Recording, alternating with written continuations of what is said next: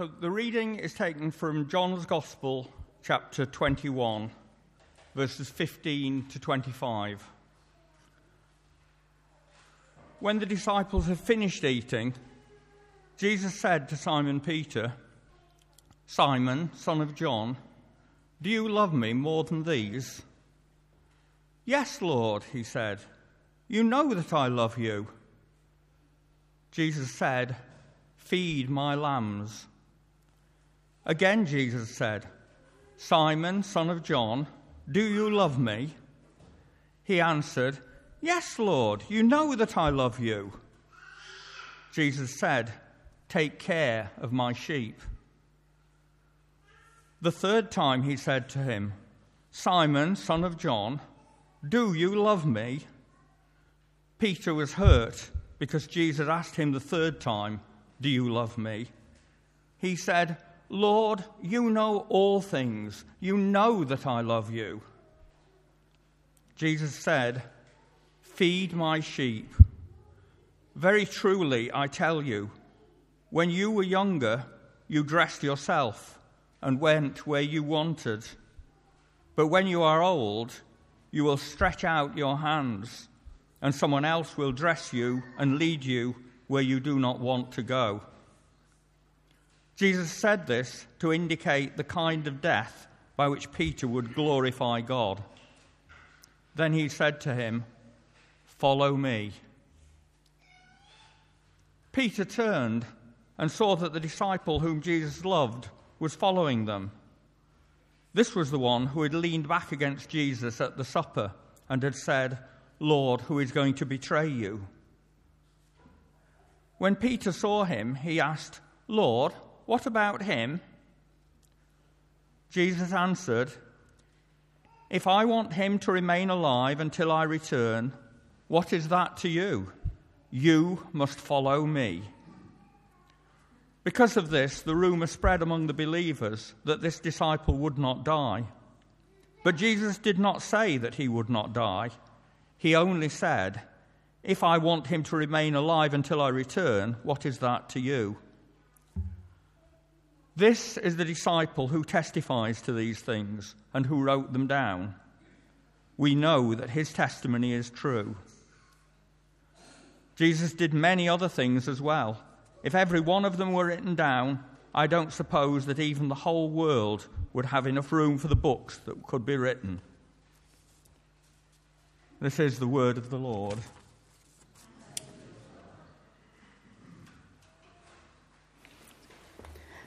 Thank you, Chris. Earlier, we had our confession, and we know that God has forgiven us. We're going to sing a song now about not only how God has forgiven us, but how his power lives in us. Good morning, everybody. Oh, thank you. Everybody else was a bit subdued, but thank you for that. I got a good morning there. So, what was last week? Anybody can tell me. Go on. Easter, yeah. So, what happens now after Easter?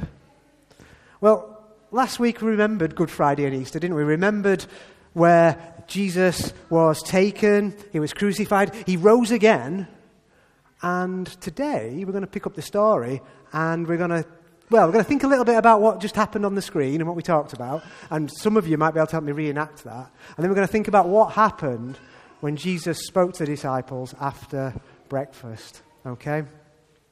So, this part of the Gospel of John, the writer is kind of describing the transition in the story. We're moving from this focus on Jesus and his mission and moving to what's going to happen with his people and the emerging church and what Jesus' legacy is going to be on earth through his disciples.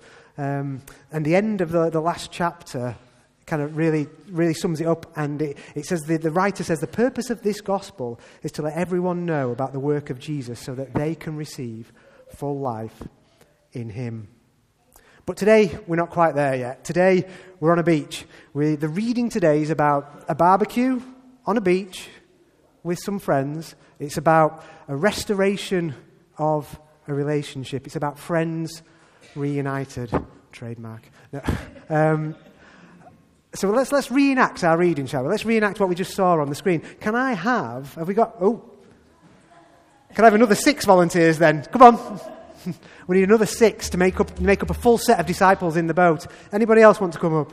Yep, come on. Are you coming, Dan? Yep. Could I get 4 more? Don't worry if not. Oh, here we go. Great stuff. 1, 2, 3, 4, 5, 6, yeah. Okay. Got another one? Oh, fantastic. Come on up. Oh, we're going to have a full boat. Yeah, keep coming. That's all right. Right, okay, so we're all here now, right? But what are we going to do? Well, that's what the disciples were wondering, you see. Because the beginning of that story that we saw on the video, the disciples decided they were going to go and catch fish. Yeah, because the disciples had kind of got to this point where they'd been hanging around with Jesus all this time and every day spending that with him. And now he was kind of gone and he wasn't there. He'd come to see them, but he wasn't with them all the time. So they're asking themselves what we're going to do. And they said, well, we used to fish. Let's go and fish. So Peter led them out and they went fishing. So if this is our ocean here, should we go out in our boat in the middle in a line? Can we make a line in the middle here? Yeah? Okay, so we're all in our boat, right? So when we're fishing, what did we see on the video there? We saw them throwing out nets, didn't we? Well, they didn't use fishing rods, they had big nets. So should we throw our nets out into the ocean? Yeah? Okay. Have we caught anything, do you think? No? Okay. Let's pull them in then. Pull the nets in. Pull the nets in. Okay. Yeah, we're going to pull them in. And should we throw them out the other side and see what happens? Okay. Throw them out. Okay. Well, we haven't got any yet, I don't think. Because it's not time for breakfast yet. So should we keep doing this all night?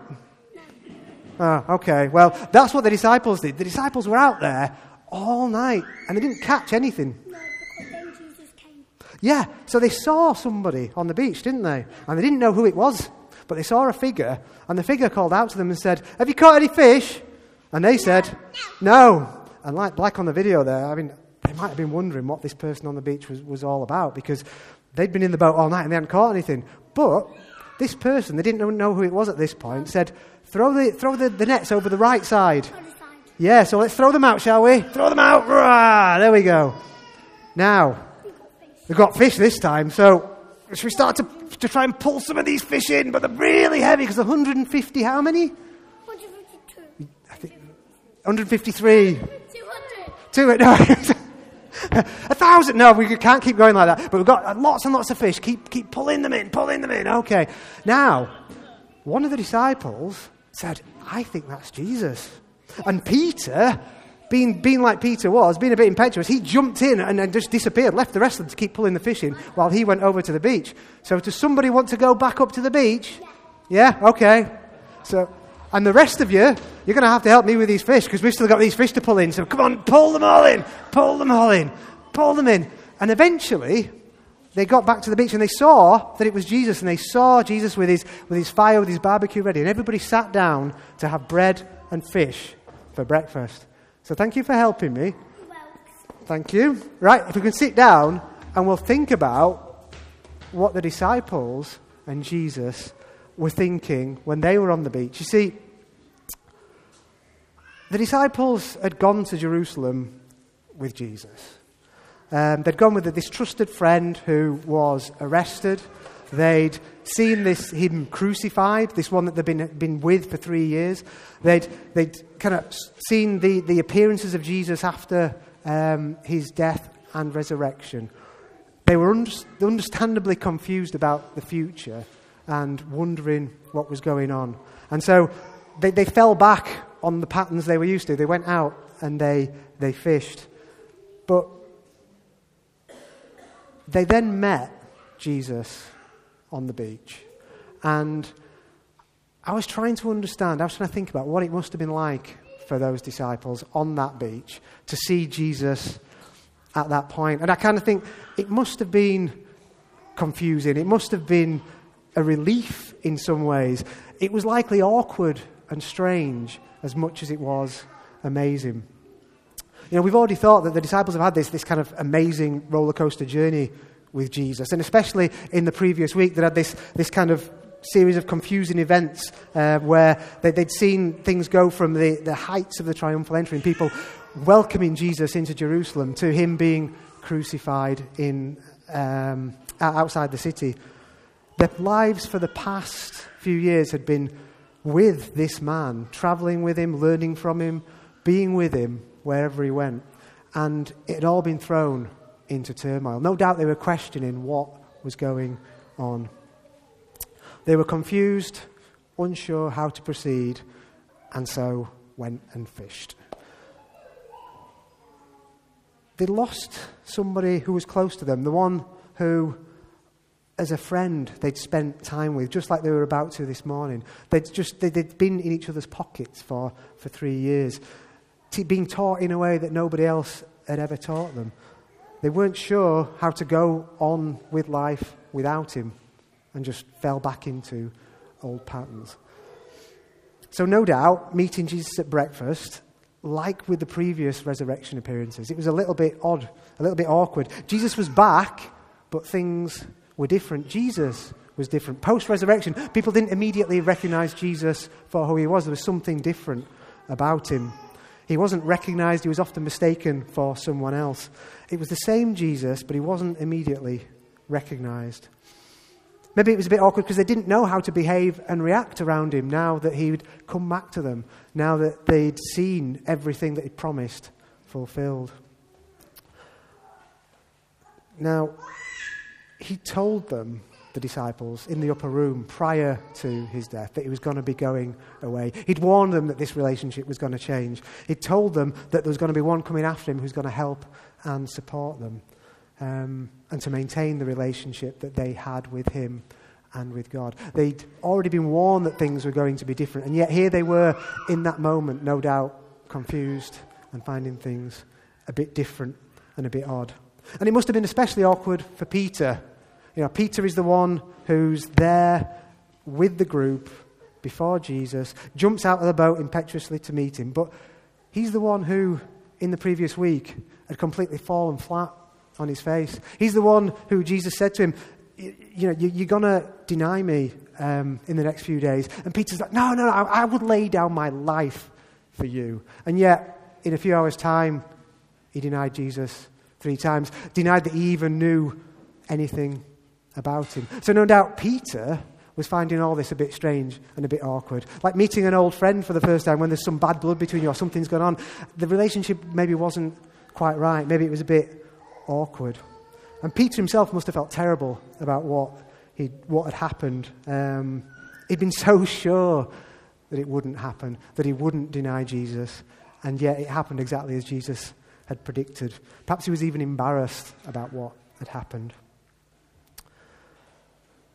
So, thinking about all this, thinking about that kind of awkwardness, thinking about maybe the butterfly in the stomach feeling that the disciples had in this kind of meeting with Jesus, the excitement, the uncertainty, the anxiety, all spinning around as they sit and they eat breakfast with this one who had been their teacher, their mentor, this one that they'd seen come into Jerusalem to great acclamation, the one they'd seen crucified, the one who had died, and then the one that had come back and was with them now. And we see in this story that as they sit and they finish breakfast, Peter then is spoken to by Jesus. And just as Peter denied Jesus 3 times, Jesus asked Peter 3 times, do you love me? And 3 times Peter replies that yes, he does. And actually Peter gets a bit upset because he's like, well, why are you asking me? Of course I do. But we have this echoing of Peter's threefold denial in that 3 times he's asked and 3 times he answers Jesus. It resonates, of course, with the original setting of the disciples being called because they were called from being fishermen. So this setting of them on the beach is appropriate for Peter being reinstated. The miracle of the catch of fish, pulling these 150-odd fish into the boat, takes place, and it's like the haul of fish at the call of Peter originally in Luke 5. And the charcoal fire reminding us of that threefold denial of Peter around the fire in the days prior. Ultimately, after that threefold affirmation of Peter, after Peter is restored by Jesus' words, the passage goes on to talk about the future, about how Peter will glorify God, how Peter will die, and what will be happening to one of the other disciples. But there are two key things that I'd like to just draw attention to this morning. Two things that maybe aren't the primary things that you maybe take away from the text, but just two things that sit and I think are really helpful for us to remember this morning. The first is that we have a God who is present in the mundane, a God who is present in the boring, in the everyday. And what do I mean by that? I mean that God is present in the boring, the simple, and the known, those things that we do, that we sometimes just do by rote. So when we look at the story this morning, we've thought about maybe the anxiety of the disciples, the difficult time they were having. Things have been changing so much, they were unmoored, they were uncertain, and Jesus meets them on a beach. He meets them in the same way that he met them originally. He meets them in a way doing something that they were familiar with, they're fishing. He meets them, and it's not a massive pomp and circumstance. He invites them to come and to sit with him and simply have breakfast on a beach before anything else happens. They have a meal, they sit, then they have a conversation like they've done maybe 100, 1,000 times before in the previous years of Jesus' ministry and his time with the disciples. And I want to call that picture out because it helps us to remember that God is present in the simple acts of life, of meeting and eating together. In the simple things that we do day to day in life, God is present. Yes, God is present with us in church. And we sometimes say we come into church to meet with God. But it's not really that. God is present everywhere. When we come to church to meet God, that's for our benefit, to help us to focus on God and to know his presence with us. But actually, God in our everyday lives is there and is present and is with us. God's interested in the normal, in us as we go about our washing up, as we do the babysitting, as we walk the dog, as we travel to work, as we go to school and we sit in that boring lesson. I'm not going to mention any particular lessons because I know we've got teachers in here and I don't want to upset anybody. But God is present in the simple and the mundane. Yes, God is here with us in church. He's here with us when we celebrate. He's here with us in the big things in life. But God is there in the mundane and in the boring. You know, and it's perfectly in line with what Jesus taught. Jesus met with people where they were at. He met people in the everyday. He instituted the sacrament of communion in a simple meal setting, in a context with his disciples. The Lord's Prayer, in as much as it's a prayer that is a pattern for us, a prayer that's a pattern for us to speak and to pray to God. It's also a pattern for life. It's about patterns and rhythms. It's about aligning us with God so that every day in everything that we do, we remember God and we're focused on him. So all we are and all we have is in and through God, is established in him. All of our life is known to God, the big and the small, the exciting and the boring. And that brings us on to the second thing. So God is with us in the mundane. God wants to be in relationship with us. See, Peter and Jesus have this interaction on the beach, and it tells us something important about God's attitude towards humanity. Peter's forgiven by Jesus, and he's restored, but it's not based on anything that Peter has done. Peter declares his love for God and is restored, but he doesn't do anything. He doesn't physically go and do anything great in order to be restored. And it's a powerful reminder of us and our value to God as people. The world in which we live, particularly the Western world, kind of under capitalism, teaches us that value is something that only comes through utility, that we are valuable because of what we give to society. We are valued by our friends and our family because of the things that we do for them. We're valued at work because of the things that we can do, and if we can do them better, then we get paid more. Even down to the way we treat the world around us. We treat land as having value because of things that we can grow on it and things that we can sell and things that we can consume. And our world is very much our world, our Western world, under capitalism, very much derives value in this utility, in the things that we do. And it doesn't lay much value on just things existing and things being valuable because of intrinsically what they are. And in this picture with Jesus, Peter's restoration doesn't depend on anything he's done. It doesn't depend on his job. It doesn't depend on his output. It depends on him and his confession of the Lord Jesus Christ. His relationship is restored, not because of anything he does, but because of what he believes and confesses.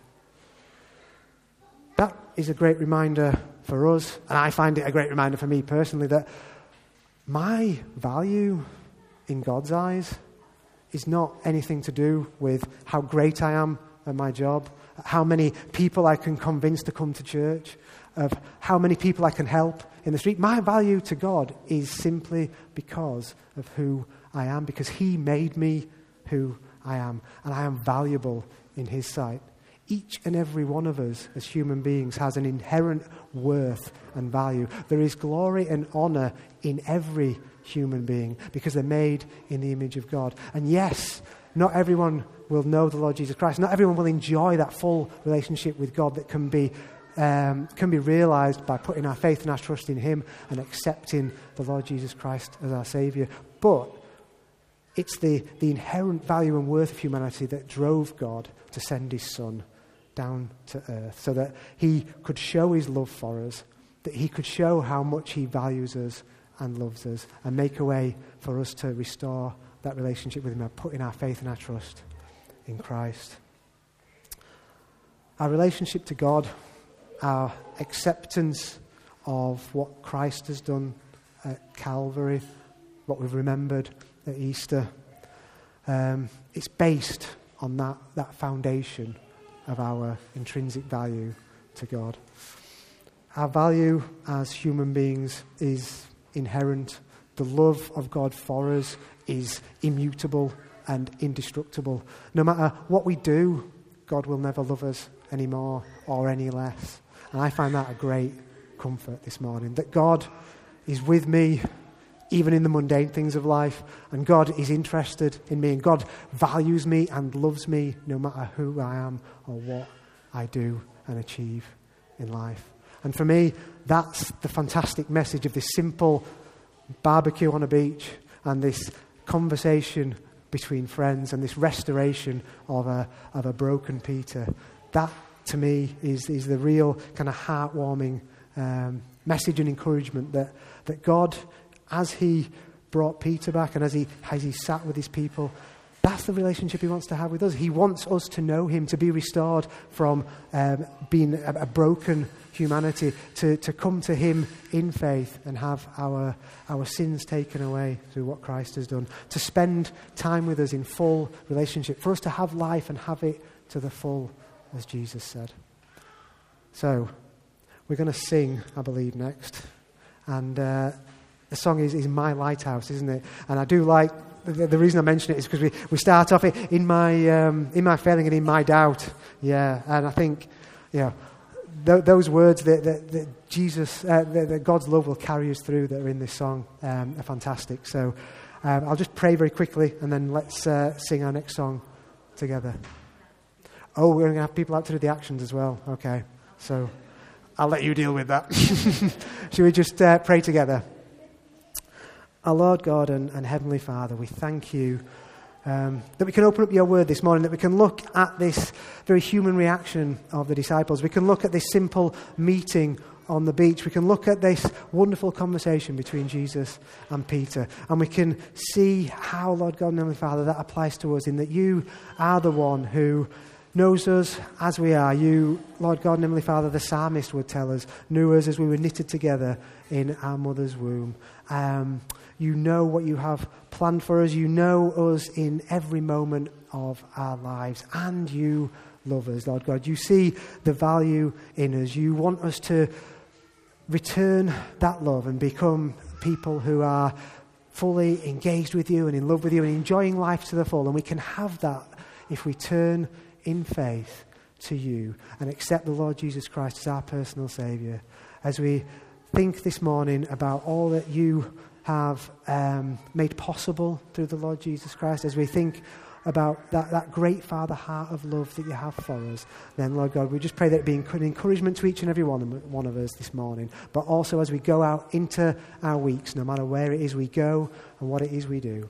For we ask it in and through the precious and worthy name of the Lord Jesus Christ. Amen.